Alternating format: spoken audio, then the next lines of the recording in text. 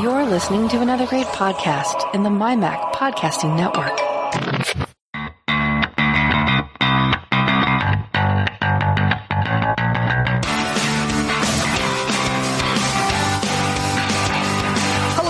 Welcome to the Essential Apple Podcast, a show where we cover the last 7 to 10 days in the world of Apple news, reviews, rumours, roundup, gossip, tech, and, well, basically, anything else that catches our eye. This is the Essential Apple Podcast. Hello, we're back again on another Sunday for another bout of podcasting madness of everything loosely related to the world of Apple. And joining me once again this week is Simon, the editor of the EssentialApple.com website. How are you doing, Simon? How has your week been? Well, my week has been quite good, really, overall. Rather better than yours, I think. I had a day at the hospital with my boy who had to have some minor surgery, but that was spent fruitfully messing about with my Bluetooth earbuds, which we'll probably talk about in a bit. And the boy is making a good recovery. So, and last night I went for a drink with my sister, who lives the other side of the country to me and is visiting for Easter. So that was rather pleasant. So all in all, quite a good week. I decided last night to cycle to the pub and then cycle back safely, I might add, with full lights. It's a lot harder to cycle home late at night than I thought it was going to be. Thankfully, the majority of it was downhill. But, yeah, my phone, in yet more shocking, everything comes into my world to die. I was cycling along on the way home from work on Friday, and my phone decided that it wanted to escape the confines of its protective case. The protective case that I've used for the best part and the worst part of a year. So now I have a iPhone 6S with a cracked screen, which I could just about use, but if you type something or if you navigate, you're not quite sure what it's going to do. So it could be yet another trip back to Cardiff to try and get my iPhone fixed and to try and get my AirPods fixed, which a replacement got sent. However, it was sent via UPS. Now, I don't know if anyone's tried to use the UPS site recently, but it seems that, unlike DPD here in the UK, if you get a delivery, you click on the button and you could do really cool things like, say, change the date, leave a location. If you want to, you can get it redirected and you don't have to sign up. With UPS, if you want to make any changes, it seems that you have to sign up from my UPS account. Okay, that's a bit annoying, but I'll go ahead and do that. But then, once you've entered all your details, in this age of internet and technology and two-factor authentication and all that sort of stuff, nope, they don't use any of that to verify who you are. Instead, they send you a letter in the post with a code. Yes, a letter in the post with a code, so you can then redirect something that's been sent to you. Now, of course, it takes a couple of days. Would have got there a lot faster than the letter. Yes. So basically now, UPS have tried to deliver my replacement AirPods twice. I still haven't received a letter from UPS to authenticate, so there's pretty much nothing I can do unless I really want to lose the will to live and spend probably an hour on the phone to them. So yeah, I just don't want these AirPods. I think it's a cursed thing. I think I'm just generally cursed at the moment. I still can't believe how and it's that sickening sound of when you drop your iPhone on the floor normally, you wince a little bit and you think, you hold your breath, you pick it up off the floor and you think, yeah, it'll be all right. However, when I heard it hit the deck on Friday, it's like I knew. And there was that moment where I was looking down at the floor going, I don't want to actually pick it up.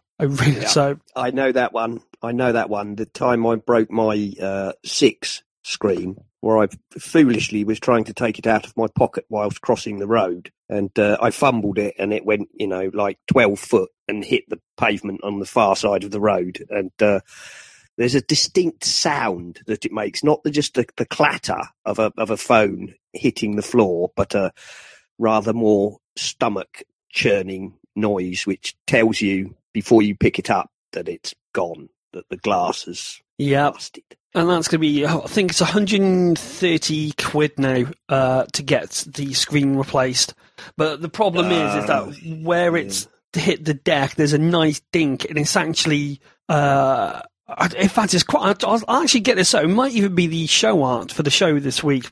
My broken iPhone, but it's actually bent the metal case as well. So it must have, whatever it hit, at least the damage is significant enough to go, oh, you know what, that's quite impressive.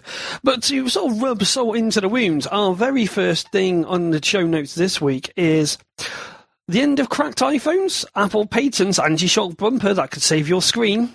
Yeah. Yes. Talk about kicking a man when he's down.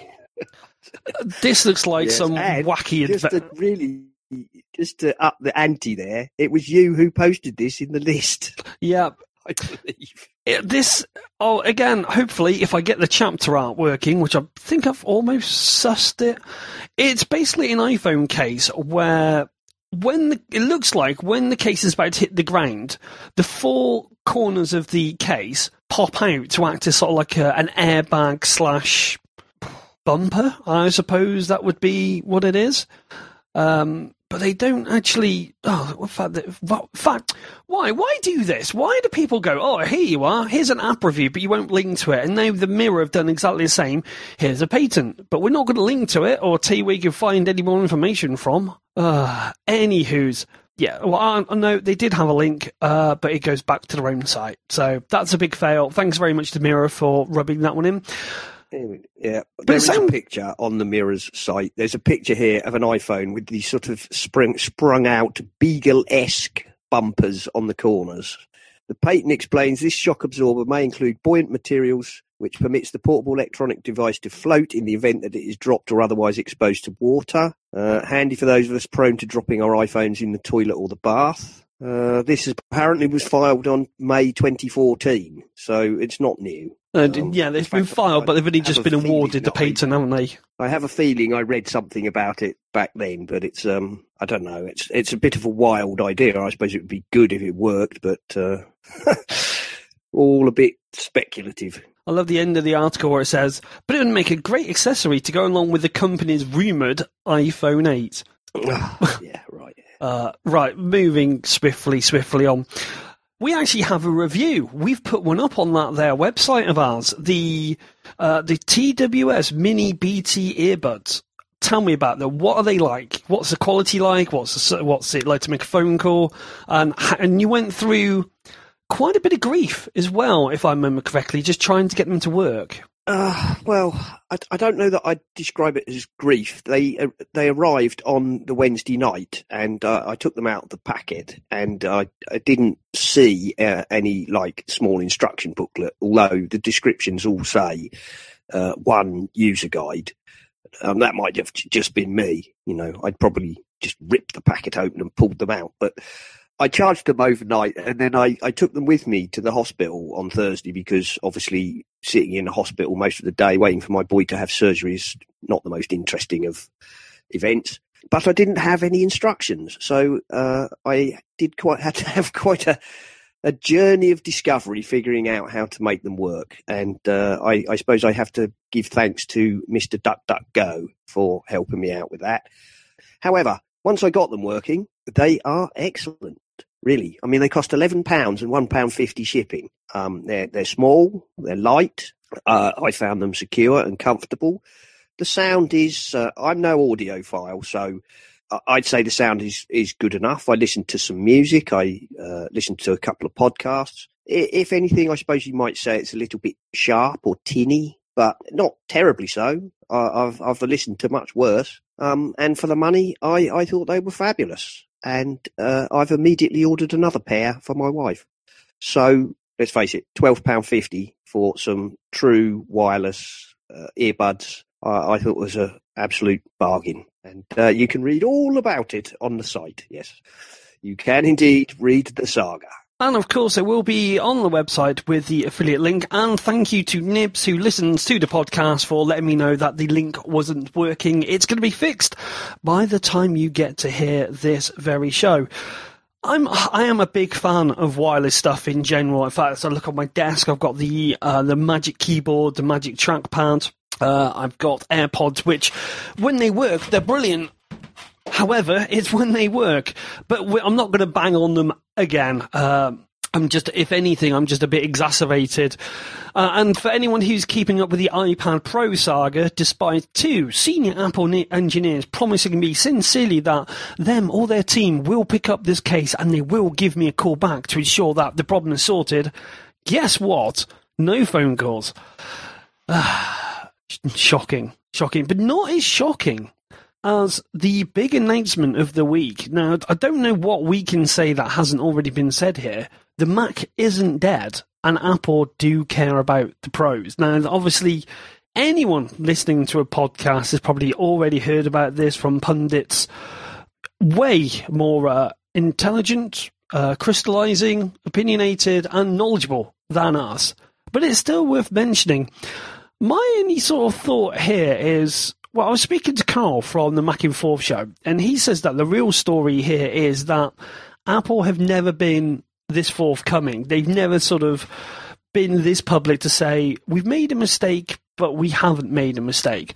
My sort of theory is, though, is this only something that they just realised? What I would love to know the catalyst point, and I know they said that they all have been on their spiritual journeys. What actually made them go now, of all times, to go, you know what, we've got to do something or got to say something? Well, I think there's a couple of things. One of which is, it's been far too long since there's been any movement on the thing. And I as you say, people far more knowledgeable and informed have been over this a million times. But as I read it, they made a bet on using the dual GPU architecture that they'd come up with, and that led them to this triangular thermal core, which goes inside the trash can, and they bet on that fairly heavily with the idea of Thunderbolt 3 expansion chassis being used outside of the main computer. But that wasn't how the industry developed. People have gone, those who create these GPUs have gone for massively powerful single GPUs, and they just keep ramping them up. And if you read carefully what was said, they've said everything there is to say that is we're sorry, apart from we made a mistake. And I think it's not so much we made a mistake as in this was a rubbish design and a rubbish computer, because it's neither of those things. I think the problem is that they took a bet on a direction of the industry, and it was the wrong bet. The rest of the industry went in a different direction. And what they've said is, we painted ourselves into a thermal corner. And I think what that really means is that, the shape and design of the Mac Pro doesn't allow them to take out the twin kind of GPUs they've put in there and replace them with these big honking ultra powerful massive GPUs which probably chuck out heat like a rocket burner, and they've been stuck. There just aren't the components to upgrade the machine. They can't, there are almost no components available because they're not. It's not because Apple aren't, from reading through that, it's not that they don't want to, it's that there just aren't the components available. So what they've done, obviously, what they've done is they had that small gathering with Gruber and a few others and said, yeah, okay, we admit it. It's a mistake. It's gone wrong. And yes, they're going to build a new Mac Pro, and yes, it will be modular, and no, it won't be this year. And as a kind of sop for those who are desperate for a machine, they've rammed the they've rammed the specs. Yes, I think they've moved everything down a notch. So that, I don't know, whatever was the base machine is now gone, and so the base machine is what was the middle machine, and so on. And I think they may have added some more clout to the top one. But overall, what they're saying is, yeah, it was a great design and a great idea, but it hasn't panned out. And of course, they were also talking about the fact that their Mac what they consider to be professional users make up about 30% of their buyers, and then Mac Pro buyers are a small share of that, and then the people for whom the current Mac Pro isn't what they need are a small share of that. So, but I think they're also responding to the fact that people have been creating a stink. That's where I've been reading it from, is that there's moaning. They've been moaning, and quite rightly so, because it was getting to an embarrassing state, so much so that it's permutating in work that we're buying Microsoft Surfaces. I might even have a video review of one next week, just to go a little bit south. But there was two things I took away from this. But you're right, Microsoft, Apple betted heavily on OpenCL, which is the way in which you distribute. It's a language that distributes the code processes over two graphics cards in a very basic nutshell. And it seems that people, instead of re-engineering our software to use two GPUs, we don't need to, because we're in this state now in technology where optimization will only go so far, because there's always another graphics card, there's always another processor just around the corner.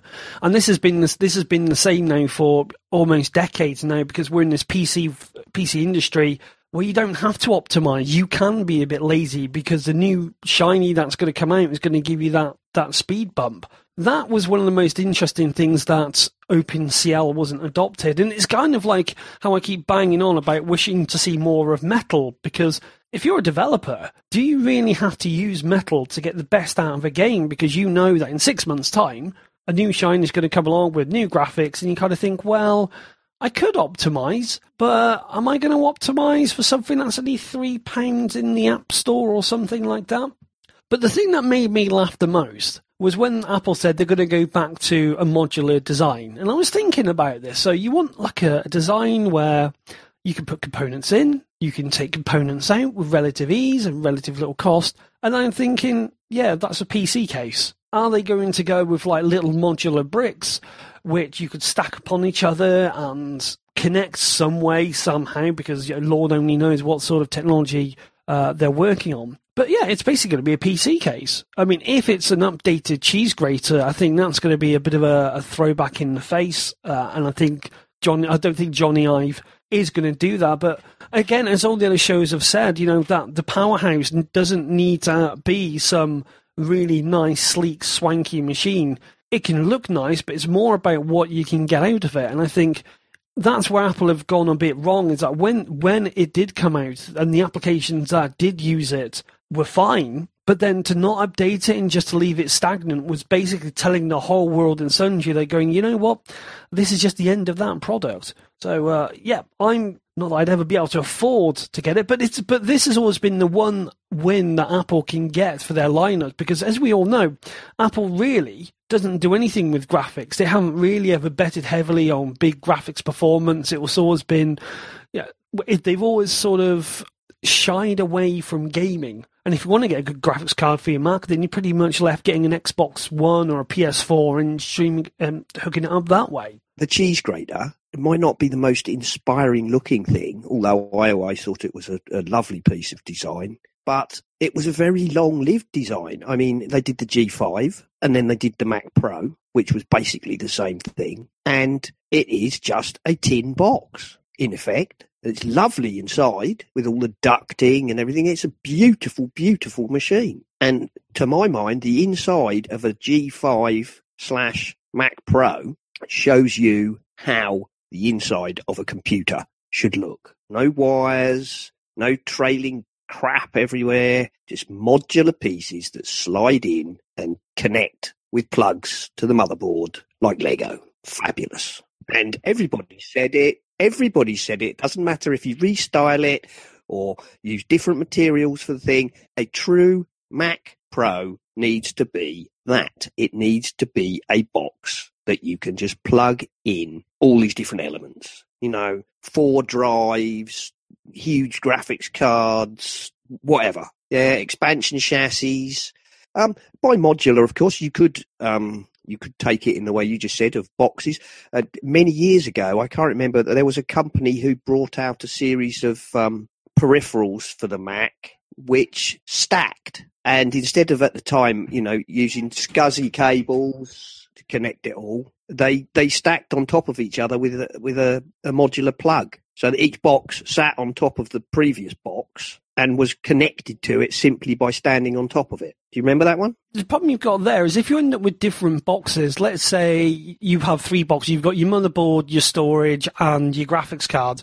You then got 3 components, and would you end up in a situation where you've got an old motherboard but a new graphics card, but the graphics card may not be compatible with the old motherboard, and then will the storage connect up properly? It depends on how Apple do it. I would love to see something like a stacked Mac Mini design. In fact, that was quite a nice little giveaway when, was it Schiller who said that the Mac Mini hasn't been forgotten about? That'd be quite nice if they haven't. Yeah, very much so. But the one win that Apple can get out of all of this, providing they don't release an ARM-based iMac, which, let's face it, with the share price of that company, we'll come on to that later on.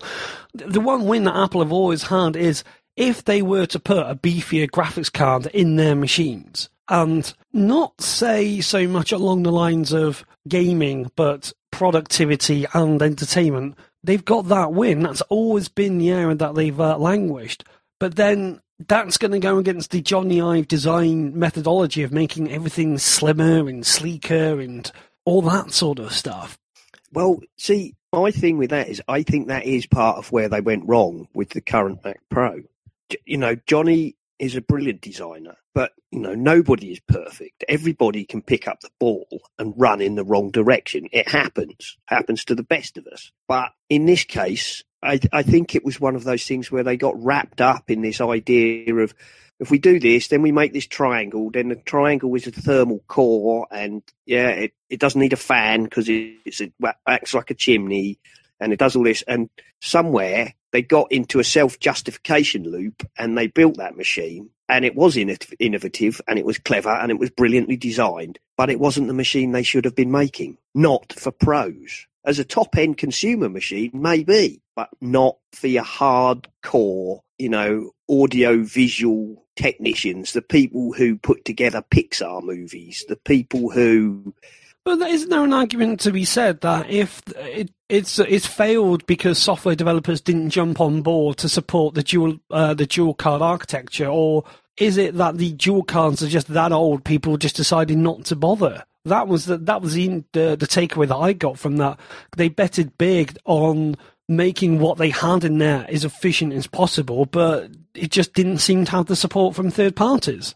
I think there's that, but there's also just the fact that they made that bet. They made that bet on using parallel GPUs and code optimization, and the GPU manufacturing business said, nah, sod that. Let's just make bigger, more massive, more powerful GPUs.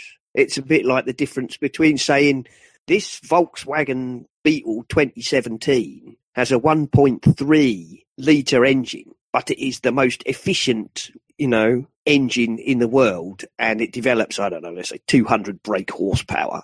And another company going, we could do that, but actually, here's our Ford Mustang, and we just stuck a 6-litre V8 in it. Yeah, no, yeah, the car, that does work, yeah. Analogy. And I think that the thing is, Apple went down let's make it lean and mean and optimized and clever, and the GPU makers went, nah, let's just bore it out a bit more and, give it more oomph. And I think that's what Federighi alluded to, wasn't it? That the progress that's been made with single-core cards versus dual cards far outstripping what they wanted to do. I can see why Apple might have made that bet, because the CPU industry went massively for the parallel processing route, sticking more and more cores in. We went from using Power PCs and trying to say, right, we're going to do this and we're going to do this to get power out of it. And then they jumped to Intel and everybody was on, right, these are dual core. We got core duo, core 2 duo, then we're sticking in 4 cores. My takeaway from it has been that I can't remember the last time Apple have ever said, we're going to bring it, we're releasing a product. It won't be till this time next year, unless it's Tim Cook when he says that Mythical, we've got plenty of great products in the pipeline at the start of the year, and then we end up with something like the Apple TV at the end of the year. It's going to be very interesting, and we can't wait to see the rumour mill start speculating. Sorry, the rumour... I've given up. I can't do it. We'll just move on to the next story. Blimey. I wish I could blame a night out on the tiles for it, but I can't. This is just me normally these days. But there is good news for Apple. There isn't now on the next story. That's a thing. In a recent statement, Apple has admitted that there are around four times as many Windows 10 users as there are Mac users. Not really surprising there. The statistics show that Apple's Mac OS operating system is not lagging behind as initially expected, even though it is miles behind Windows 10 in terms of user base. According to a briefing with TechCrunch, Apple's Phil Schiller admitted that the company's Mac platform had been adopted by nearly 100 million users. Schiller shares some numbers that he says are meaningful to Apple. The Mac user base is nearing 100 million users. As a business, it's also nearing a 25 billion run rate and is close to being a Fortune 100 company on its own. Apple now ships computers with a ratio of 80% notebooks to 20% desktop computers, a stat they haven't updated on stat they haven't updated the public on in some time. MacBook Pro sales have been strong with 20% growth in the fiscal Q1 year-on-year. At the same time, Microsoft announced earlier that its Windows 10 user base was standing at 400 million users, showing the dominance of the company's desktop OS. Now, you've got a note in here, Simon, which is a little bit interesting. Yes, well, I mean, I've been a Mac user, obviously, since the days of the 2CX in the late 80s, and I have to say that, oh dear, four Windows 10 devices for every Mac. Well, in my eyes, that's a huge win, because back in the day, it used to be 19-1, because Apple was quoted as having a market share of 3 to 5%.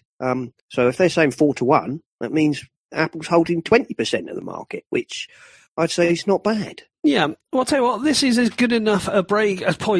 You can tell I need a break. It seems as good enough a point to take a break and let Nemo do his thing for the next 3 minutes. So, John, over to you for another Nemo's Hardware Store.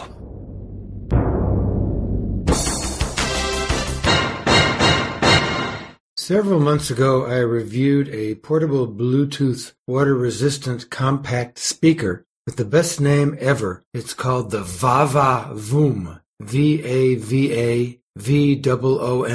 The original one was the Model 20. Well, there's now a Model 21, the Vava Voom 21, and we will have the links in our show notes, both for the Vava.com website, V-A-V-A, Vava.com, and also the Amazon UK buying links, because we did check, and these are available in Britain. The Model 21 in the US cost $90. And the Model 20 in the U.S. cost $60. The main difference that you get for half again as much is you get louder sound, superior sound, longer battery life, and an equalizer, a really nice 3-stage equalizer. Here's its official name. Get ready. Have a good long sit down for this one. Vava Voom 21 wireless Bluetooth speakers. 3 EQ modes customized for any music, 20-watt surround sound and strong bass, including 10-watt subwoofer and dual passive radiators, charger port for phones, app decks, and microphone. On Amazon in the U.S., it has 989 customer reviews, and it's got 4.5 stars. It's a #1 best seller at $90. It is a screaming deal, and it is the single best one-piece portable Bluetooth speaker with equalizer we have ever heard in this price range or anywhere even close to it. The official name of the other one is the Vava Voom 20 Bluetooth speakers, IPX5 splash-proof, deep bass, portable wireless speakers with 2 passive subwoofers, power bank slot for phones charging, $60 and $90. They're both excellent. I have one of each. I use the Model 20 when I'm outside anywhere it's going to be exposed to the elements or could possibly be wet, even though do not take it underwater, strictly for above water listening. but you can put it in the shower. Just don't take it and submerge it. And when you read the information and follow the links and read the 216 rave reviews, such as the ones in the USA Amazon store, you'll see I'm not the only one who likes the Vavavoom 20. But for sound quality, nothing matches the Model 21. It's very, very loud. It's crisp. It doesn't distort. It's got your Bluetooth, your play, your pause, your advance, able to talk on the phone, use FaceTime, Skype, wire, any of that stuff that you're going to normally want to do with a high-quality Bluetooth speaker. Save your money. Make this a top priority item. It's tricky to decide which of the 3 EQs to recommend, but there's one where it turns it into a surround sound and it just fills the room. Beautiful product in design and sound. 3 at least thumbs up from Nemo's hardware store for the Vavavoom 21 wireless Bluetooth speaker. Strongest recommendation. Thanks for listening. Back next week. Thanks, John, for the Nemo's hardware store. This is Guy from the MyMac.com podcast, and as well, also the I don't know how many people know about this, the Mac to the Future Go live cast that I do over on Facebook on Wednesday nights at 8 p.m. Eastern Standard Time. Let's see, on the Mac to the Future Facebook page. Boy, that could not have come out any worse. Thank you.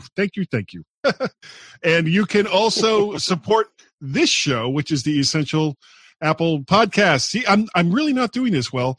By going and using their affiliate link, and Mark will have a link in the show notes about using that affiliate link, and blah, blah, blah, blah, blah, blah, blah, blah, blah. Hi, guys. Yeah, couldn't have done it any better myself. What's this like? What's this like Eastern Standard Time? What's that for here in Blighty? Use the proper time zone. I am 5 hours behind you. So you're doing it at 3 o'clock in the afternoon. 18 a.m. as we are speaking. Behind. Yep. So if you're doing it at 8 o'clock in the evening, that's 3 p.m. for us here in good old Blighty. What? No. Other way around. Yeah. Other way around, Mark. No, you feel 5 hours behind. Yeah. Behind. Moving on to the next story. Let's talk about time zones podcast. Well, I've always said, seeing as that we're Greenwich Mean Time and all time starts from 0 from London, everyone else should just get on board and we should just all have the same time. So what is this? What is this live stream malarkey then? Where did this come about? For as long as I've been podcasting, and I'm almost embarrassed to say I've been doing it for a very, very long time. I've wanted to, because I'm 56 years old, and I grew up in the 70s, and the DJs and taking live calls, and that's all that stuff. Oh, come on! I have a cat here who is like not cooperating. It's stuff that I've always kind of wanted to do, and the ability to easily and relatively inexpensively live cast now over the internets. You're talking at the same time that people are watching you, more or less. There's like a 10-second delay, but there's not much you can do about that. It kind of brings an immediacy to the whatever it is that you're doing as far as podcasting goes, and it's just a lot of fun. I love the instantaneous feedback that I get from the people that are watching me live over on Facebook, the Mac to the Future Facebook page. Yeah, let's throw that in again. That's not the Mac to the Future Facebook page where it says Mac to the Future Cheese. I've just found the Facebook page, which apparently is a fast food restaurant in London. Going to assume it's not that one. It's not that. There is a lot of cheese on the page, but it has nothing to do with the actual food product. Gotcha. So how are you finding it? So do you find it more rewarding than podcasting, or is it just something that you're doing pretty much just because you can? Pretty much because I can. I enjoy doing all kinds of podcasts. I especially love doing the MyMac podcast with Gaz because, and I don't know if this is speaking ill of him or not, but he gets me. He understands me. So, that right there, you might kind of say, well, maybe Gaz is a little bit off too. And, that's probably not far from the truth. But when you have someone that you've podcasted with for a very long time, and Gaz and I have been doing the MyMac show for, I think, over 6 years now,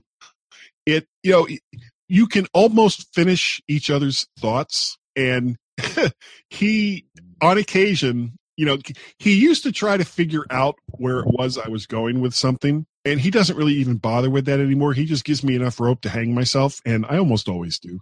So it's doing a podcast with Gaz is just great. It's wonderful. It's fun. It's almost like therapy for the two of us, probably more so for me. But doing the live cast, I'm because I'm doing that basically by myself. It's like I'm podcasting without a net, and it's given me the chance to kind of spread my wings a little bit and to see if I can actually fill 30 to 40 minutes with content from just the crazy crap that comes in and out of my head all the time. And so far, it's been okay. You can kind of almost see the progression because I've done 6 of them now. And besides having them on the Mac to the Future page, you can also see all the past ones on the Mac to the Future Go website, which is mttfgo.com. And of course, you can also check them all out over there on Facebook. If you do a search for Mac to the Future, the playlist that has all the videos in it will come up. And if you watch the first one and you watch the last one, you can see how I'm becoming a lot more comfortable with doing a solo show. And that's the whole thing. When you're podcasting with someone else and you kind of hit a brick wall as far as the next thing it is that you're going to say, you can kind of count on the other person to pick up the conversation. But when you're going solo, it's like, come on, brain, keep going. You got stuff to fill. You can reach over and grab that cup of water and take a sip, and that'll give you a couple seconds to, recollect your thoughts. Yeah, exactly. So, yeah. So, I think the next thing I would like to try, unfortunately, it's not easy. And especially for a free podcast, it's not cheap. I would like to take calls from people and, let them come in and give me something else to talk about. It's just an extension of the radio metaphor, I guess. A lot of people that do podcasts grew up with radio. So, we'll see. I'm with you on that one. Ever since I can remember, I've always had an affinity for listening to a radio over listening to a CD, and I've never ever been able to pin it down on why. I just prefer the radio. I really, really do. As long as it isn't commercial radio, and I know you Americans have got it so much worse because every 3 seconds there's another advert. We're not that bad here in the UK yet, but it's slowly creeping in. I think I found the page. I've got the Mac to the Future Go website. That will be in the show notes. Just to recap what we've been through. My AirPods still don't work. Yeah.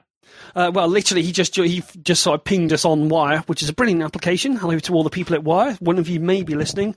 Just to bring you up to date, I've broken my iPhone. My AirPods don't work. Simon got AirPods for about $15 that do work. The Mac Pro isn't dead. Have you got anything to contribute to that? I just picked up.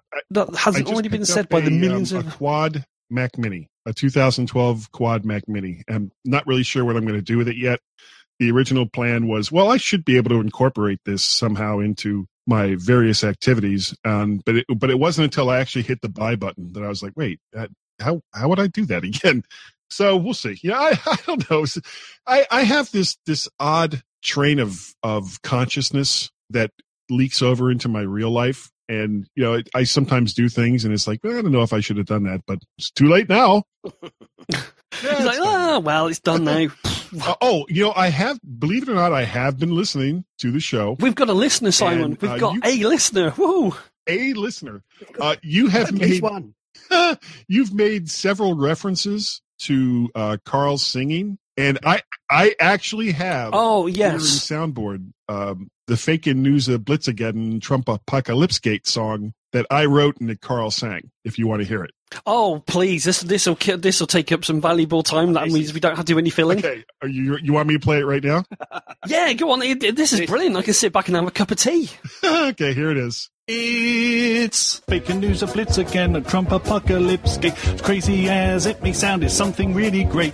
And if you say it loud enough, you always sound quite fake. Fake news, a blitz again, a Trump apocalypse. Trump diddly, Trump diddly, Trump diddly, Trump diddly, Trump diddly, Trump diddly, Trump diddly, Trump diddly. Went out on the internet just to check the news, but what I found when I looked up just gave me the blues. And then one day I learned a phrase that saved me aching head. The biggest word you ever heard, and this is what it said. Oh, fake news blitz again, a Trump apocalypse. It's crazy as it may sound, is something really great. And if you say it loud enough, you always sound quite fake. Fake news, a blitz again, a Trump apocalypse. Trump diddly, Trump diddly, Trump diddly, Trump diddly, Trump diddly, Trump diddly, Trump diddly, Trump diddly. The Republicans and Democrats both just like to claim the other side's news is fake and they're the ones to blame. But Fox and CNN both speak the false odds never masked. And then I say my special words so they can kiss my ass. Fake news blitz again, a Trump apocalypse. Crazy as it may sound, is something really great. And if you say it loud enough, you always sound quite fake. Fake news, a blitz again, a Trump apocalypse. Trump diddly, Trump diddly, Trump diddly, Trump diddly. So when the politicians open up their mouths, just summon up this word and tell them please go south. Then kiss you where the sun don't shine, cause that's a real good start. And if they're not sure where you mean, then out a great big fart. Oh, fake news blitz again, a Trump apocalypse. Crazy as it may sound, it's something really great. And if you say it loud enough, you always sound quite fake. Fake news, a blitz again, a Trump apocalypse. Fake news, a blitz again, a Trump apocalypse. Crazy as it may sound, it's something really great. And if you say it loud enough, it always sound quite fake. Fake news, a blitz again, a Trump apocalypse. Fake news, a blitz again, a Trump apocalypse. Oh, I think I need to lay down a bit now. So that's it.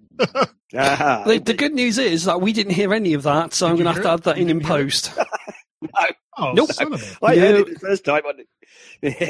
There's a bit of a thing. Getting soundboards to work with wire is a bit tricky. We've managed to have ours working once. I've got the way I've got the audio set up. Let me hit because you use Loopback, don't you? Which has just had an upgrade. I use Loopback and I use Audio Hijack Pro. And in Audio Hijack Pro, I've got various inputs and outputs set up, and I use Loopback in order to route those inputs to the various outputs that I want. So I've got a GarageBand Tracks output that allows me to take my microphone, soundboard, and Skype audio and put those in separate tracks in GarageBand. And I've got another one that I call Skype AH that allows me to take my microphone and soundboard separate from Skype and send that through to Skype so whoever I'm talking to on Skype can hear both myself and soundboard. And for whatever reason, it looks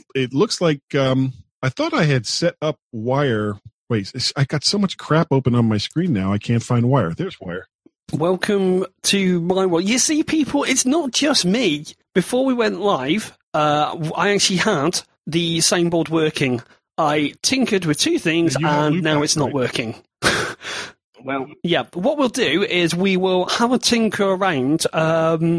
If you're around sometime later in the week or today, maybe, we'll have a bit of a session. Because there's a lot of people out there that use wire, and the reason I use it is because I'm on really crappy upload stream, and wire has been the only thing that doesn't implode. What have we got on the, yeah, pretty much, especially since Skype is basically just a big, colossal mess at the moment. Right, what have we got next on the list here?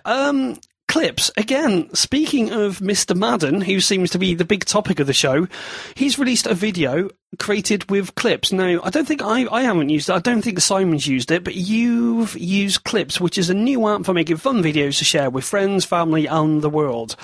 What have you used it for, Guy? Anything appropriate? Do we dare ask what you've been recording? Nothing X-rated. Just, I just wanted to try the app out. And, the thing about Clips, it is relatively easy to use, but the interface is like less than intuitive. So, I recorded a couple of little video clips, and the way that the interface is laid out, it almost makes you think that it's listening to your voice, picking up the words, and then immediately putting those words on screen. But that's not the way it works. You record the clips first, then you go back into it and you hit, okay, I want it to pick up all the words that I said, and then it translates the words onto the screen, or, whatever other effects it is that Clips has available to it that you're going to use. You have to do that kind of in post. And you can string these various clips together to make one continuous clip, which is what Carl did and what I did. But again, as you're doing it, it's not immediately intuitive that that's what it's going to do. So, it's still a new program, and it's going to need a little bit of work, I'm sure. But for a first release app, especially from Apple, because Apple doesn't have the greatest reputation for putting out app, especially back when they were still in the skeuomorphic days, of putting out an app that works exactly the way that they said it was going to work for everybody at the same time. It just sometimes it just doesn't. So Apple have actually released something which is okay, but it's that typical thing of Apple, is that they release something and then there's like, well, why haven't you just made it a little bit more accessible or a bit more usable? And it also explains why he spelt my name wrong in the video. Oh, okay. Carl, because it's 2 P's, 2 L's, not 1 P, not 1 L. Not that I'm entirely precious. Sometimes you have to P more than once. That's true. I invited him on the show. Your fault. If I had the same board, that would have been a rim shot moment, sir.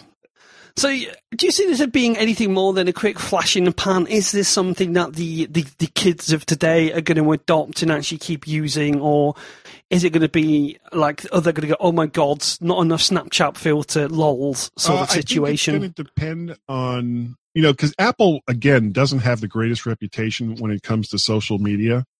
Pretty much everything that they've tried to do as far as social media goes is crashed and burned. The one thing that has, kind of stood the test of time has been their message app. And so you can take these clips and you can put them in messages to send to other people. However, you can also use them and send them to Twitter. You can send them to Facebook. I'm sure that as time goes on, there's other large social media sites that you can send these clips to. So kind of contrary to what Apple has done in the past, they're not really kind of doing this in a vacuum. They're making it so that you can use this program with other services, which is a good idea. Yeah, definitely. I think, and it sounds right for what. Because, as you say, had to be at one point. But their social media keeps poor. Like I mean, their various attempts, Ping and Connect and whatever, they've all been a bit, half-assed, to be honest. Yeah. Is that what it's called in the Apple Music thing now? Is it called Connect? Because I just realised I can't actually remember what it's called. It's called Connect. And now it's been demoted as well. The last iTunes, I think they demoted it from going alongside the tracks to a separate pane or something. I don't know. I've never looked at it. It's mad how they never seem to get traction. Because Connect should have been maybe like the way I always see it, it was like having a web page browser within iTunes to basically catch up with the bands, but they just never seem to get it right.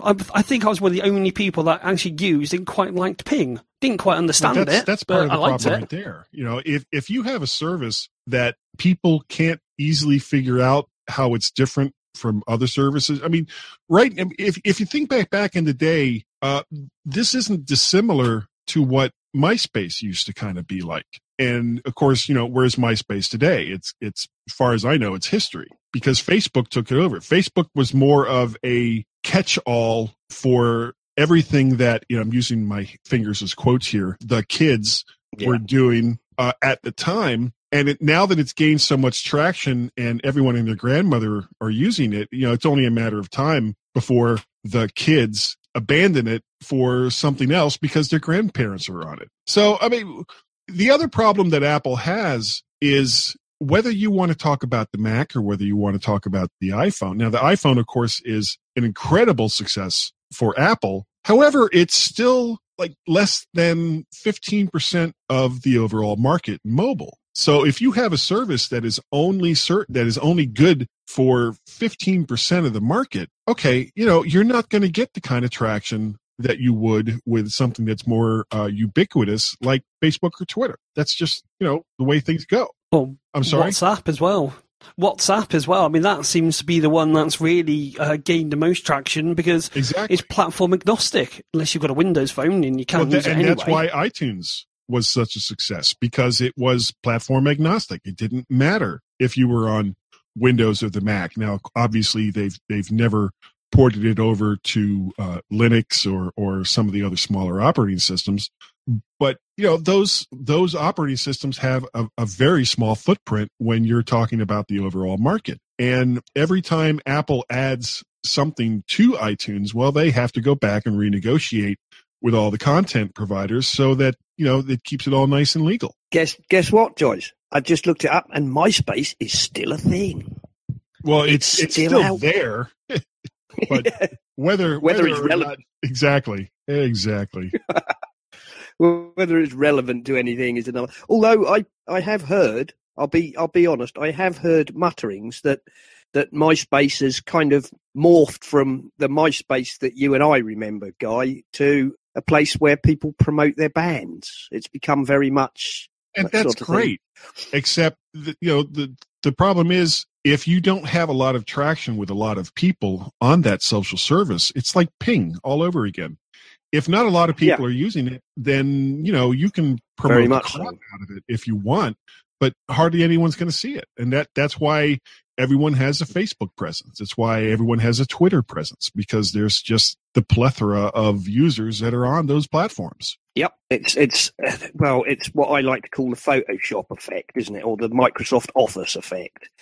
Why does everybody feel they have to have Microsoft Office when there are plenty of perfectly good, viable alternatives? Yeah, Everybody has Microsoft Office. What's the word? You can make a document in, say, OpenOffice or something along those lines, and you can open it in Microsoft Office. You don't necessarily compatibility. That's the word I was looking for. You don't necessarily need Microsoft Office in order to create documents that are compatible with it. However, that's the prevalent. God, one of these days I will learn how to speak again. That is the prevalent thought that if you're serious about business, that you have to have Microsoft Office, and it's not necessarily true. I say that as I have a Microsoft Office 365 account, so take that with a grain of salt. Well, I mean, I have to have Microsoft Office for my work, but not in the sense that most people have. Yes, I do, because I work in print, Guy, and when people send me documents in Microsoft Word and expect them to be turned into PDFs, I need them to be 100% correct. But on my Mac, and by the way, I use Microsoft Office on Windows because I don't care what Microsoft say. They're not the same, and it's horrible. But on my Mac, it's actually better to use LibreOffice, even to open Microsoft documents. Well, have you noticed any compatibility changes between LibreOffice and MS Office when you open up a document in either one? Really? Okay. Yeah. I mean, they can be close, but because of the sort of work I do, for print, if somebody sends me a 128-page book, if one line moves on page 5, the whole thing's shot to pieces. No, that's true. Yeah. So, but other than that, if it wasn't for that purpose, I wouldn't have any truck with Microsoft Office at all. I'd be sticking. I prefer LibreOffice, and that's why on my Mac I use LibreOffice for, anything that requires that kind of work. Okay. So there you go.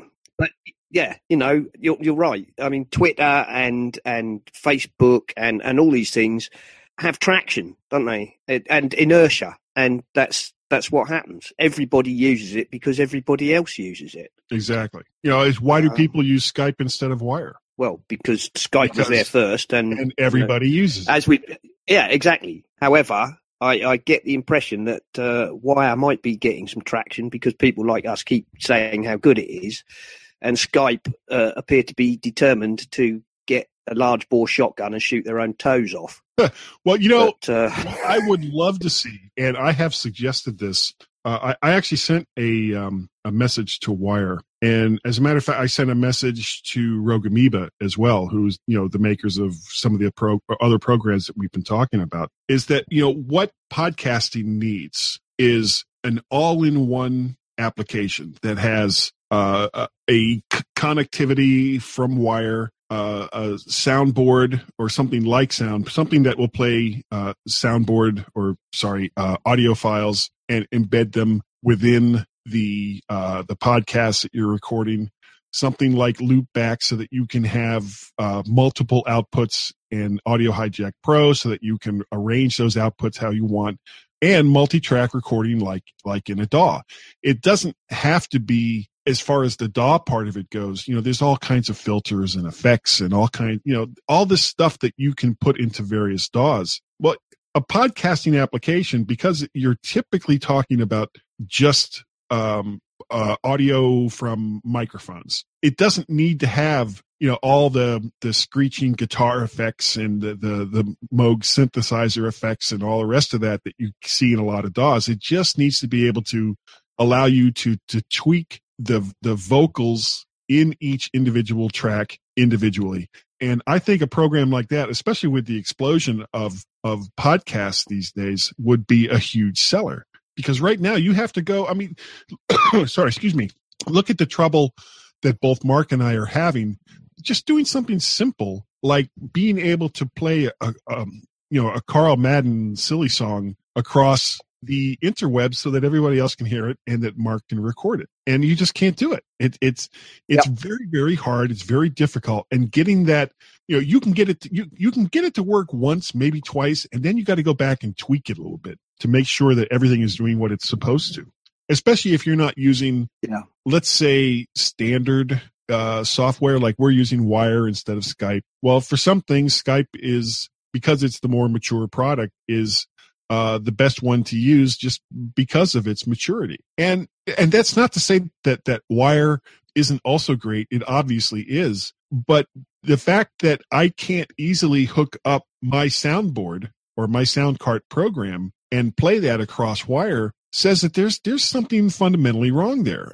I have, my audio is set up in such a way that the loopback device, which I call Skype AH, is my input into Wire, but it is not playing those soundboard clips that I can easily do when I use Skype. I don't know why. Marco Arment did sort of drop a small hint into his podcast to say he was working on a podcasting style app. But you're completely right, because before we started recording the show, I had the same board working. And you know what it's like. You're not 100% with it. You touch one thing, right, and then it all breaks. And then it might, and my same board isn't working now either. And you're right, there is definitely the demand out there. There is a few online ones. There was Zencastr, which I tried. However, I lost a show to that because there was a bug. That's a where you got there. Double. When people talk about online services versus local services that you have on your computer, that's where the breakdown is. People say, well, the future is going to be thin clients. Well, you know what? BS, because of exactly. We've already tried that as well. Reasons. If you have a service that you're saying, okay, you don't need to have a digital audio workstation, you don't need to have a SoundCart program, you don't need to worry about routing audio because we're going to do all that for you online. And you say, great. And then you go and you use it. And the first time something screws up, well, you just lost everything that you've done for the last 5 minutes, 10 minutes, 1 hour. Gone forever. Whereas if everything is being recorded locally, there's always ways to recover from that. Yeah. Yep. And again, I think Carl as well, he had a similar issue with like I did, where the end participants like you and Simon were fine, but there was like double loopback on his side. So every time he was saying, it was like echoing through. And again, you nailed it. You have to, I mean, I've done this once before where I went and re-recorded all of my audio segments after, and it's not as easy and it's not as fun as it sounds. Sound fun. Admittedly, yeah, you can get your thoughts back on processors sound a little bit more intelligent and articulate, or at least in my case, try to. But no, it's we've already been there in the world of thin clients, and it doesn't quite work, and that's why we've come full circle to these little things called programs and apps and all that sort of stuff. That's why I could never exclusively use something like the Chrome OS. I don't want to have to do everything online or rely on the interwebs to reliably give me the experience that I need to do what it is that I want to do. Sometimes it just doesn't work. And when it doesn't Right work, to hell. it's a nightmare. It's a nightmare. Right, let's see then what we got next on our list. No, but if you've listened to the show, you should know that very rarely do we stay on topic and on trend and actually anything relating to our... Oh, well, I will say, though, if you ever want to do podcasting on the fly, Ferrite has now got a new feature where when you bounce the audio, it will do some leveling for you. So you can actually put all the tracks into Ferrite, do your editing, and when you bounce it out, it does some normalization of the audio, which I'm going to test because I probably don't know about you, but I use Auphonic to do the final mix, which is not supported on the Mac anymore, is it? Yeah, when is it 10? I think it was when 1012 came out, when Sierra came out. It kind of fundamentally broke Levelator because it was using something in a library folder that was, and I know I'm probably not saying this right. It was using something in a library folder. I won't worry about saying anything right on this show. Blimey, if we get something that got moved, and when that got moved, it kind of broke the program. Well, some very smart people went out and said, "Oh, okay, here's the difference right here. It's this and it's this," and they got back, I think, to the original developer program, and the original developer said, "Oh, okay, well that's an easy fix," and he did it, and so now it works again. If you go out and get the latest version, Levelator still works. But if you could drop me a link, because I want to give that a try, because the last one I can see is version 2.1.2. Yeah, I think I have tried it. In fact, I will go and it'll be in the show notes, which will be on essentialapple.com. And if you've got a fancy dancy podcast player that supports properly formatted show notes, it will be on there as well. According to this, 2.1.1 is the version that I have. Ooh, so there is a version 2.1.2. Excellent. I'm going to give that a try after the show. Right, I completely agree with you on that. We will talk more Wire stuff after the show. What have we got next on the list here? Walt Mossberg is retiring in June. Thanks for reading, watching and listening. The Verge. Anyone, any thoughts on that? I've got to say, I've not really followed Walt. Yeah, go ahead. I'm sorry. No, yes, that's okay. Well, I mean, Walt was famously Steve's chum and his most liked journo. He's very well respected. I've always liked his stuff. I can't say I'm a big follower of Walt. I mean, Rob here said in the chat, I've always liked Walt Mossberg and he will be missed. The Control Walt Delete is a great podcast, which I've never heard of that. That's a great title. No, I've never heard of it, but it's a brilliant title. I've read some of his pieces. He always, seemed to make sense and had a good grasp, I think, of the technology scene. So, like everybody, he's entitled to retire. Nobody should hold a gun to his head and tell him to keep writing. He's had enough. Enough's enough. Time to go and sit on the lawn and drink mojitos or whatever it is, go fishing, whatever, yeah. So long and thanks for all the reviews, I guess, Walt. Well, one of the things about Walt Mossberg, even before he and Steve Jobs became kind of buddy officially online and, with some, Walt was the guy that Apple would occasionally filter stuff through. And Walt was the one that would get a lot of exclusives from Apple via Steve Jobs or whatever. And that gave him a lot of clout automatically. Now, it wasn't like he didn't have clout before all of that, because he is a very good writer. But Apple and Steve Jobs, I think, really set him on the map as far as, the guy to watch, especially over at the Wall Street Journal.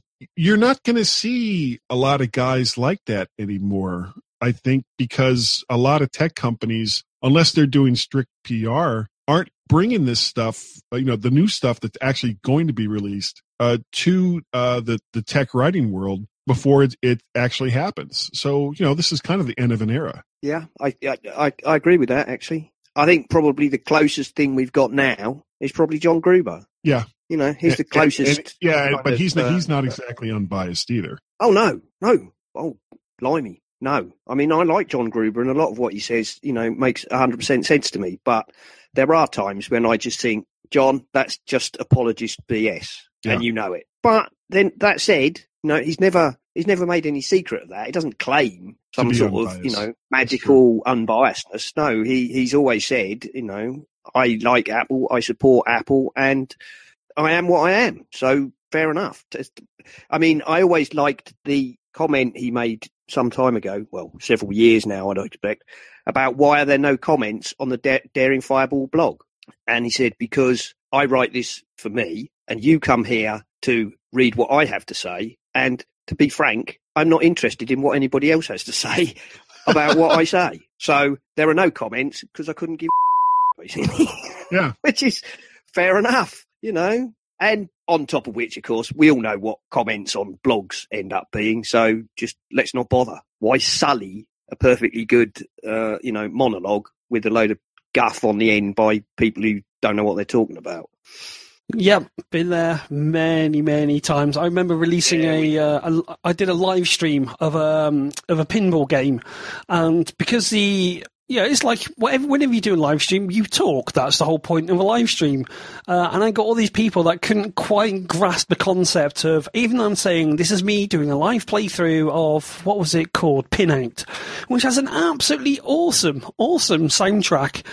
It was just flame after flame. He's like, oh my God, you're ruining this game. Oh my God, you're just shilling for, for clicks and, clickbaiting. And I said, have you actually read the note at the top where I link completely affiliate code free to the artist and to the app? Funnily enough, he didn't respond after that. God bless him. I mean, trolls are the bane of our existence, and on both Facebook and Twitter, I use my real name because I honestly don't care whether or not people like what I say or like my opinions. I don't hide. And so many of these people that have nothing better to do than criticize, especially on services like Disc, where you can hide everything about yourself, that gives them the false bravado to say whatever it is that they want to say, because they know that there won't be any consequences for it. And that's, as far as I'm concerned, that's cowardice. You're a coward if you hide behind anonymity to simply scream at someone and tell them that they suck. Okay, well, you know what? You're a coward. That's really what it just comes down to. Yep, I agree. Yeah.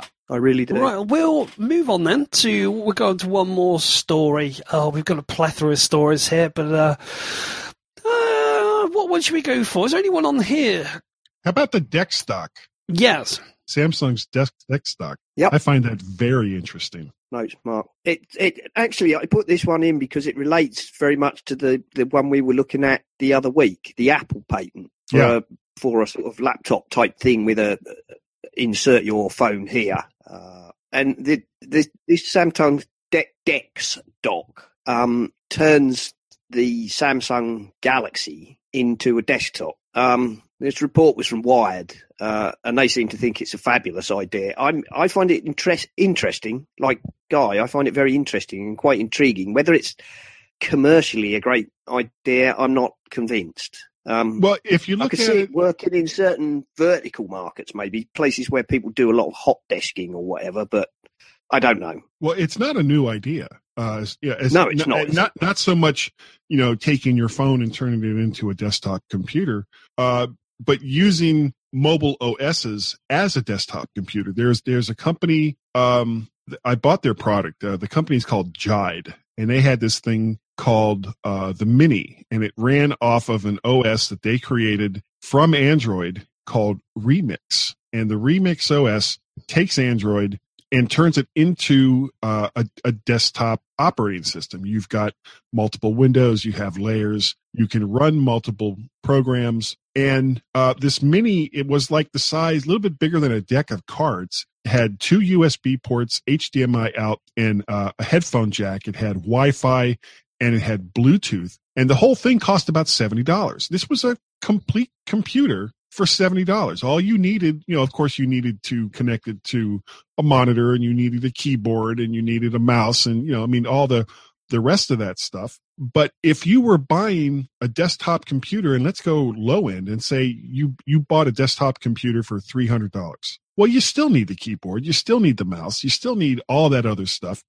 And this gives you a very similar experience using Android with all the cheap apps that come with it for $70. And I thought it was amazing. And as soon as I saw it, it was like, Jesus, why doesn't Apple just come out with a little dock or a cable that you connect up to your iPhone and your iPad, and then the other side goes to a monitor, and now you have, it switches from being strictly a touch OS to more of a desktop kind of interface. And, this is something that I think Apple could easily do, and I'm sure that they already have. And I talked about this last week on my Mac, that they've already done this in their skunkworks, that they have something like this going. And, if you think back to when they did the switch to Intel, Steve Jobs came out and said, this isn't something that we just decided to do on a lark, that they've been working on this since 1999 or 2000 to bring the Mac OS into the Intel, the x86 environment. And it was a great idea, and it's led to where Apple is today as far as the Mac goes. Well, the thing that, I know this is a Mac show, and there's a lot of people that are big Mac supporters that use this show, but the Mac is old school, and it's not the future for Apple. The future for Apple is iOS. So how do you convince people to go out that don't use an iPhone to get an iPhone? You do that by saying, you buy an iPhone and now you don't need a desktop computer. You buy an iPhone and you don't need a standalone laptop, because your iPhone will do all these things, and it'll do it in a way that you're used to using a computer with. That's the problem right now for iOS, is that you can put it on a big screen, but it's still a touch interface. It's still limited mostly to one application at a time. And if iOS is the future for Apple, and I think it is, there has to be a way to differentiate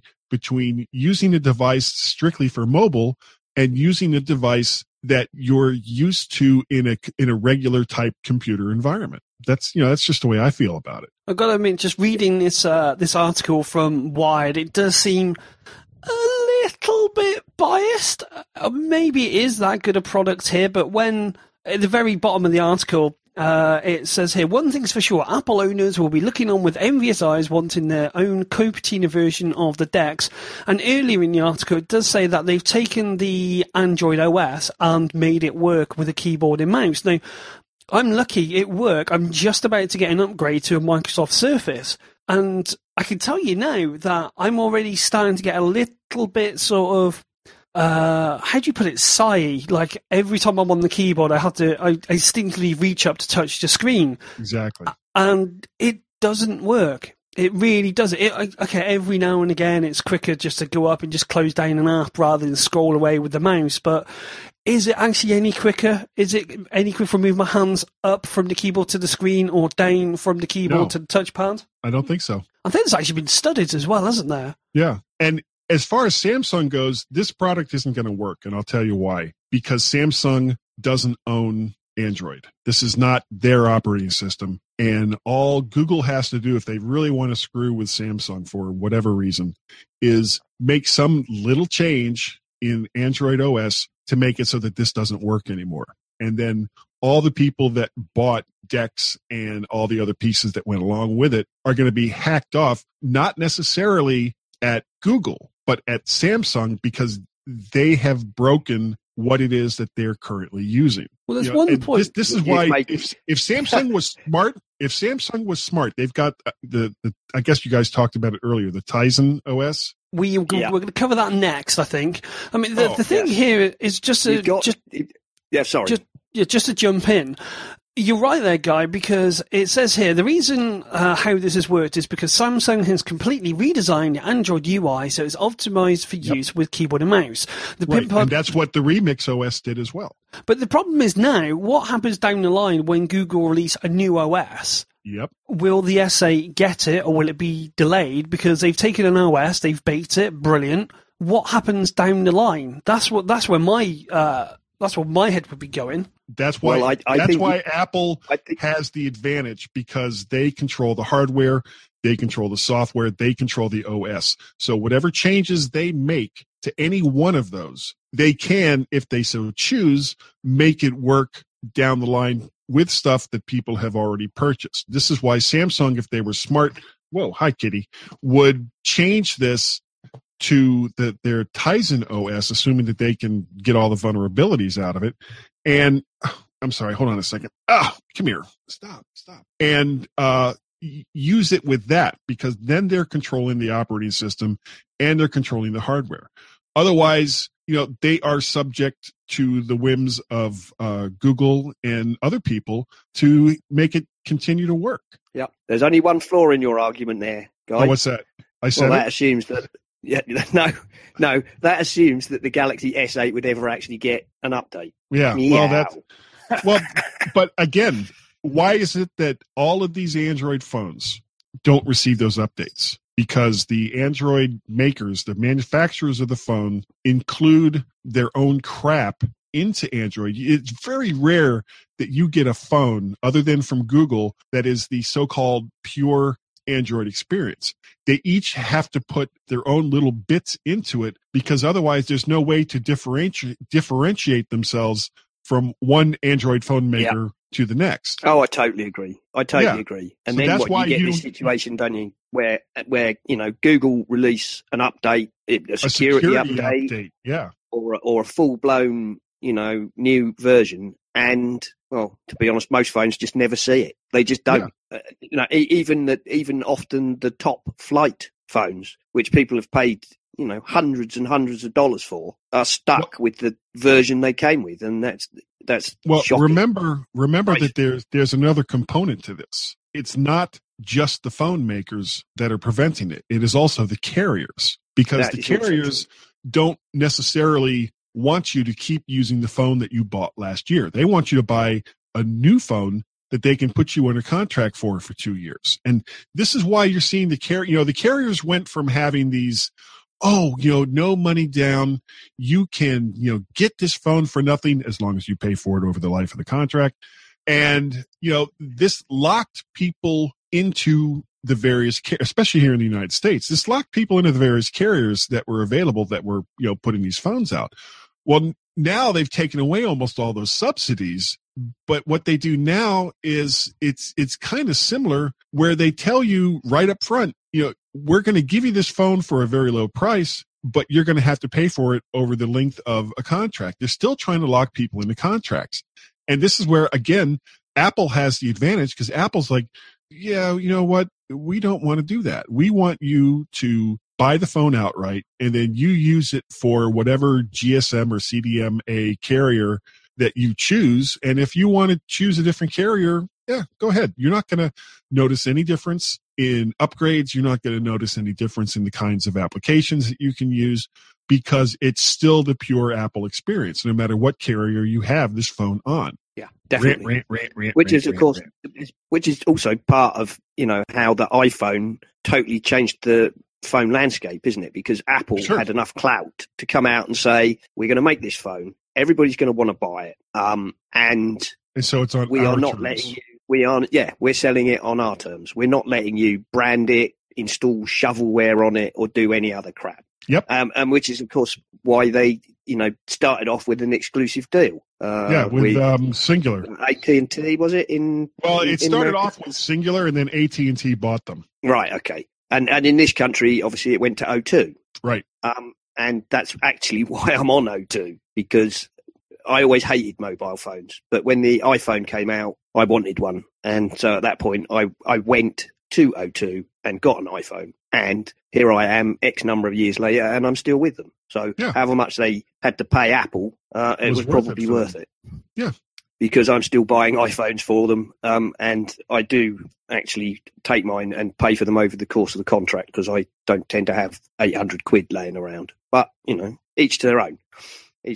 But I'm still on a 6 Plus, which is now 2 generations back. And when the next phone comes out, whether it's called the 8 or the 10 or the Plus or whatever, I'll make my decision then on whether or not I replace the phone, because the 6 Plus working great. Everything is still smooth and crystal clear, and I like the phone. So unless there's a compelling reason for me to swap out my tech, and it has to be a really compelling reason, I'm just not going to do it. I mean, I'm still on a 2010 Mac Pro. I just bought a 2012 Mac Mini.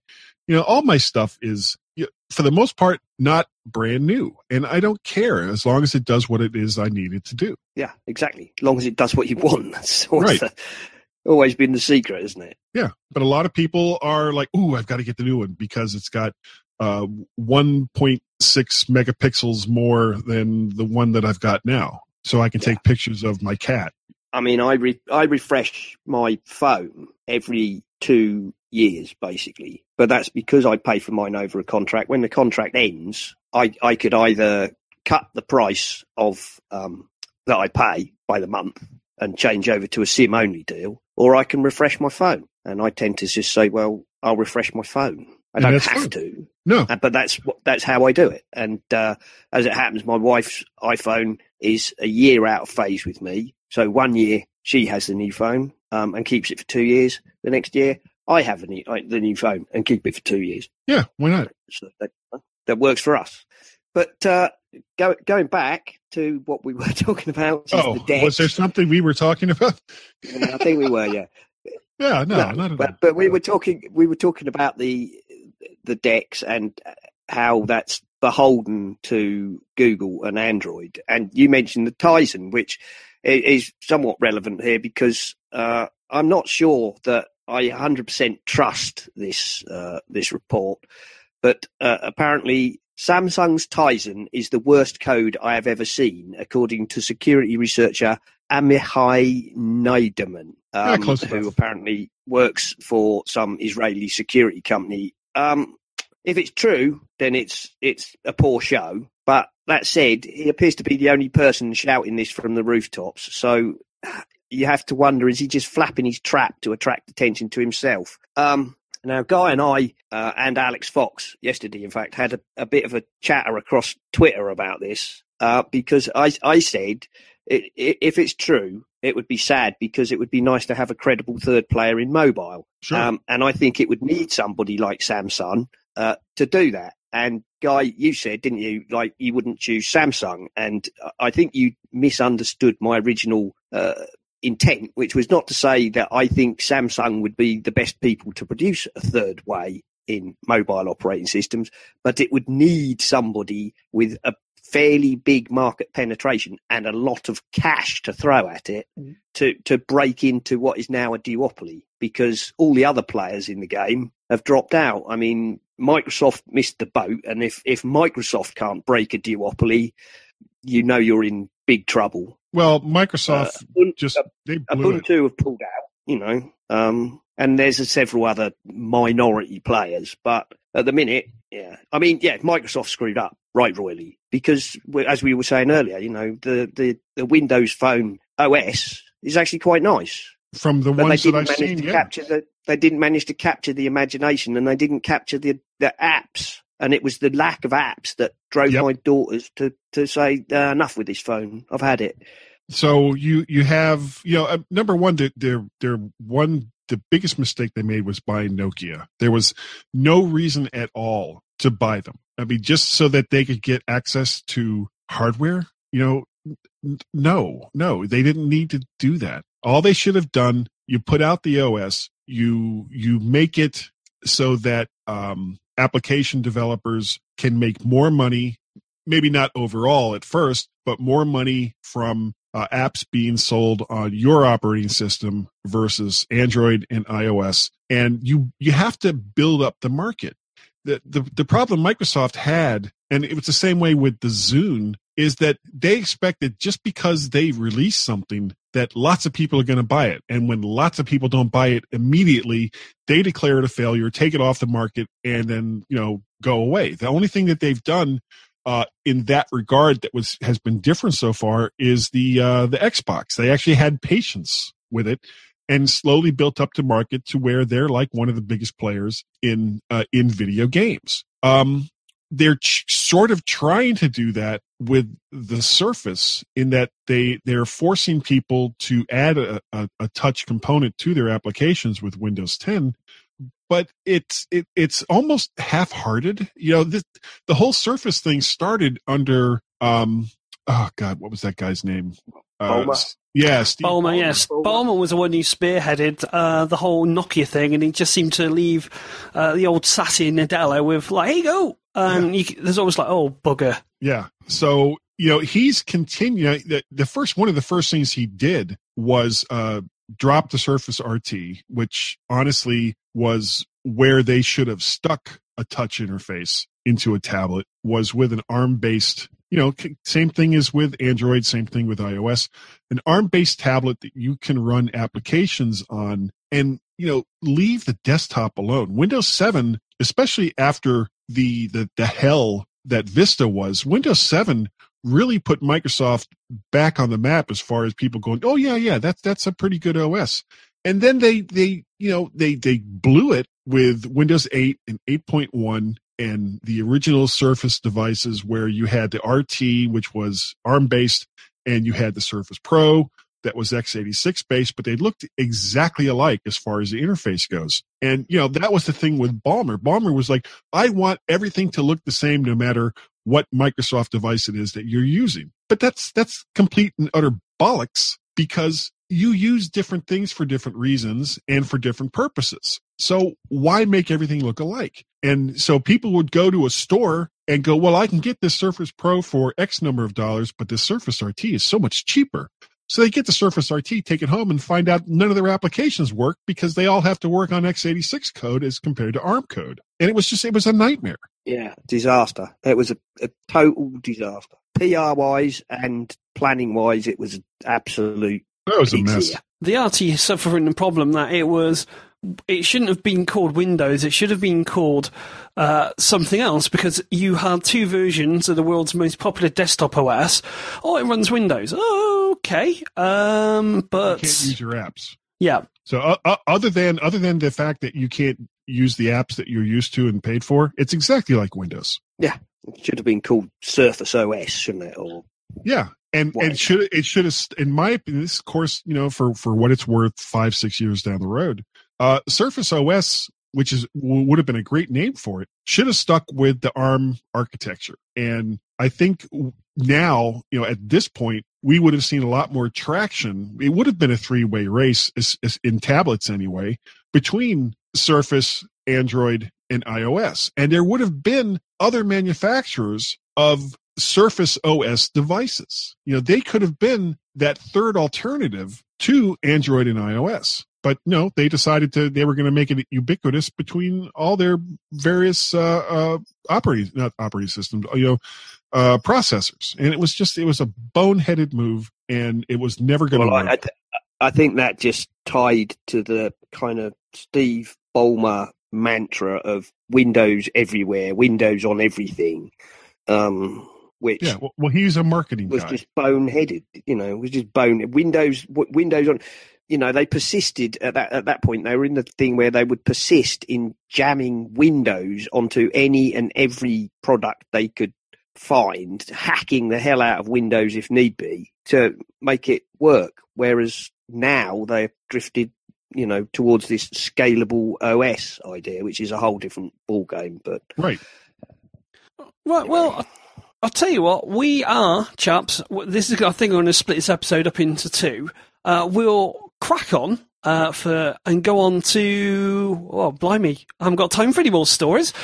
We will go on to the feedback. Now, Gaz, we know, as being followers of yours, Guy. Guy. Dead. I was just about to say, you know how much of a loyal following we are that we can't even get your name right. We had some feedback, and now we know how much you love reading stuff out cold without any prep. So do you want to take away this week's feedback in the email from Richard Gregory, heads up on a weird iOS issue? Okay. Yeah, he says, hello all, and thank you for, and I'm not even going to try to do an English accent. Hello. Keep going. Stick with it now. Stick with it.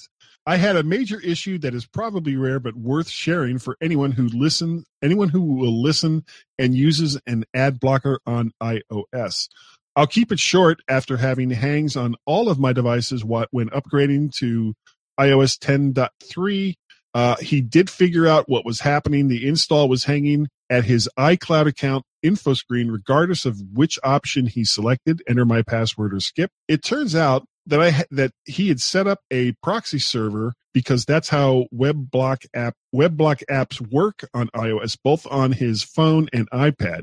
For whatever reason, this was blocking traffic to Apple's iCloud servers only after the update to 10.3, as everything worked fine before the upgrade. He tested the theory and contacted FutureMind, who was the dev, and received a nice reply saying that they are working on fixing the issue. Here's their reply to his email. I'm trying to get my pronouns right here, describing what happened. Hi, we are hard at work to investigate and fix issues with iCloud and other Apple services while WebBlock is enabled. We'll introduce a allow Apple rule at the end of the filter section once we test it thoroughly. Kind regards, Camille Paskiewicz, something like that.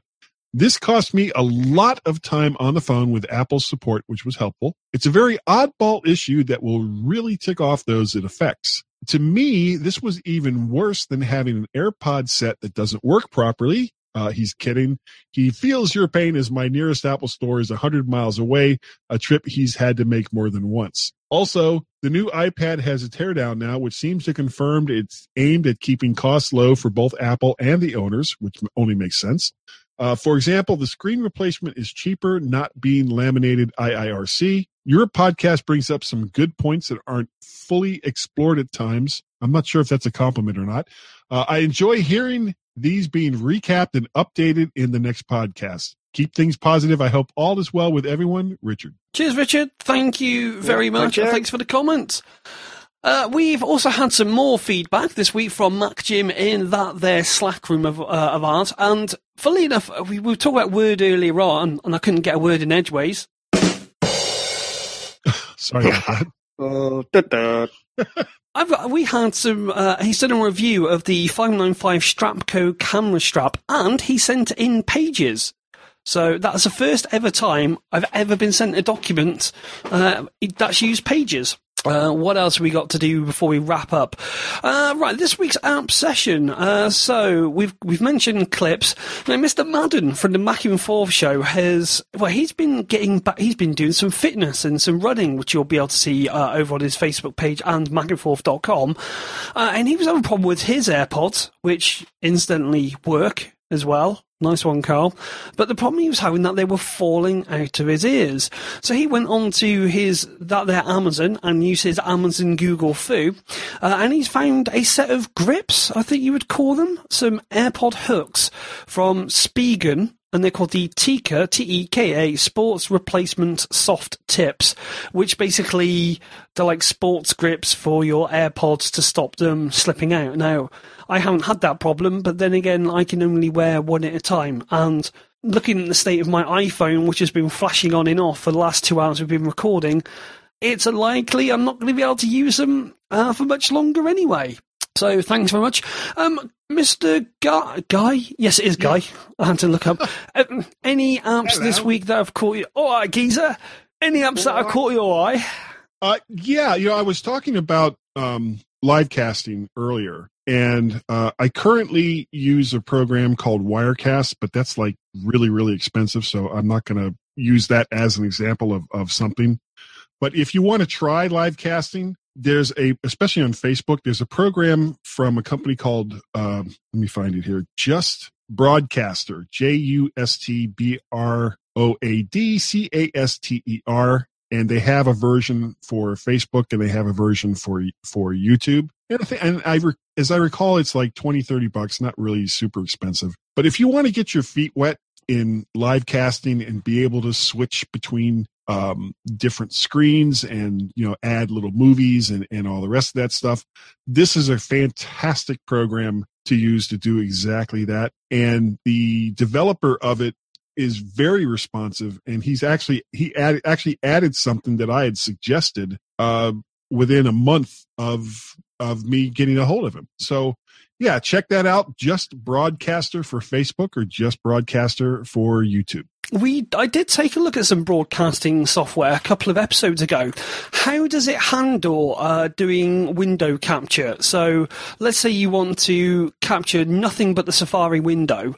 Will it capture that window? And if you put anything over the top of that window, it won't show what's overlaid. It only just shows the Safari window, as an example. Well, it does do window capture. You can also crop from within a window the part that you want to just capture. If you put something over top of it, of course, it's going to mess it up. So usually the best thing to do is have that window where you want it, especially if you're doing cropping, and don't move it during the time that you're doing the live cast. I will find the other software that I was testing the other week. I think it was Mr. Nemo who put me onto it. So that's brilliant. I'm going to give that a go because I do the old Friday night. I'm going to find a link and I'll send you a link. I've got it here. It's justbroadcaster.com. So that'll be in the show notes. Simon, what about yourself? Have you got anything for us this week? No, not really, to be honest. Fair enough. As I've spent all my time tinkering with my £11 earbuds, just to rub that in. £11. And I bet they're stereo. Yes, they're fabulous. I'm not rising to it. Quite right. That's a bit of a low blow, really. A bit of a low blow, that one. It's becoming the running gag. Time, aren't we, chaps? We're not going to get anywhere near Elon Musk and his brain interface, or the robot queen, or the man who controls his hand with his brain interface, or any of the rest of it. Yeah, but we've had Guy on the show, and that's like 2 hours of something. We've created 2 hours of something. My Worth a Chirp obsession is, if you're a cyclist, don't forget to properly zip up your bike carrier if you've got your iPhone holder if you've got your phone. That's the only thing I can really give to the world today. And you know what, chaps? I think we've got a show. So let's wrap things up then. Mr. Guy, thank you very much for coming on at the last minute. We will get you on again, definitely. It's always good to it's always good when you're on, because you're like, Carl, once you're going, there's just this seamless, and it's brilliant for editing, because I could just sit back and go, yep, that block of audio there, don't need to do anything with that. It's like Lay's potato crisps. You can't eat just one. See, are they crisps or chips? Because we need to get this right. I said crisps because it's a UK show, and if you say chips, people think fries. in the UK. Fantastic. Thank you very much for coming on. If you say fries. Well, fries are like what I mean, boiling oil. Okay, so like a fry up. So when you go from McDonald's, they go Big Mac and fries. What do you get? You get a Big Mac and what we call French fries, and you guys call potato crisps. No. See, no. You get French fries, which are the little tiny stringy ones. Yeah, French fries. So how can fries? It's been a long time since I've been in the UK. Last time I was in the UK was '92, and in this country, if you say chips, people think you mean chip shop chips, which are great. Which our listeners who are not from the UK are potatoes chopped to about the size of your index finger and then deep fried. Brilliant. Which is basically the same as a French fry, except bigger. I don't know if it still exists. There was a fish and chip. Here we go again. There was a fish and chips place near Victoria Station in London. I think it was called Seashells. And they used to do, the fried halibut wrapped in the newspaper with chips. And oh my God, every time I went to the UK, I practically lived on that place. Carl will know where that is. He's from London. He knows where everything is. Oh, blimey, let's get out of here. Christ, these are the will to live. I just want to tell you how to find me? Yeah, go on. Why not? Yeah, we'll try that. Reach me. My email address is guy@mymac.com. You can find me on the Twitters as Mac Parrot. And of course, I do the My Mac podcast with Gaz and the Mac to the Future Go live cast on Wednesday nights, 8 p.m. Eastern Standard Time over there on the Facebooks. I will try and join in. I will see if I can surreptitiously hide my phone to take a moment to gander at your physique. You actually have to be a member of the page. Ah, right. Okay, that means I'm going to have to try and understand to use Facebook. Bugger. Simon, how can people get hold of you if they so wish? Me? Well, as usual, you can find me on Twitter as @Serenak, and that's SERENAK. Plus, of course, there's theessentialapple.com, and there's the Twitter, and there's the Facebook page, and there's our Google Plus community, and people can get hold of us by any means they like and ask for an invitation for Slack. Yes, they can. And thank you to everyone in the Slack room this week who's been contributing stories.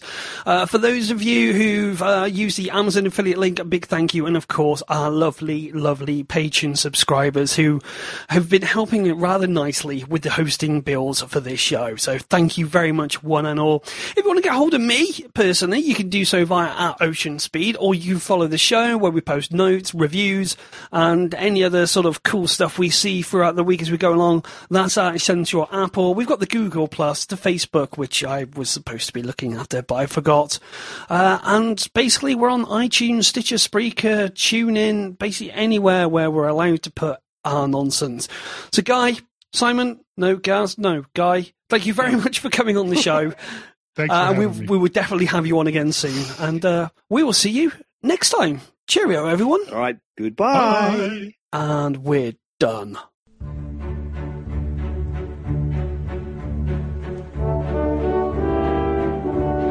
Yeah, I think just a straight ad, don't you? Yeah. Like what? What would we say? Like Tech Fan Podcast or? Are you interested in technology and gadgets? Uh-huh. Do you want to listen to two guys who know technology and gadgets? Are we claiming to be those guys? Yes. Well, there we go. Are we claiming to be those guys? You be the judge. Tech Fan Podcast. Yeah, that'll work. Let's Yeah? use that as an Yeah? ad.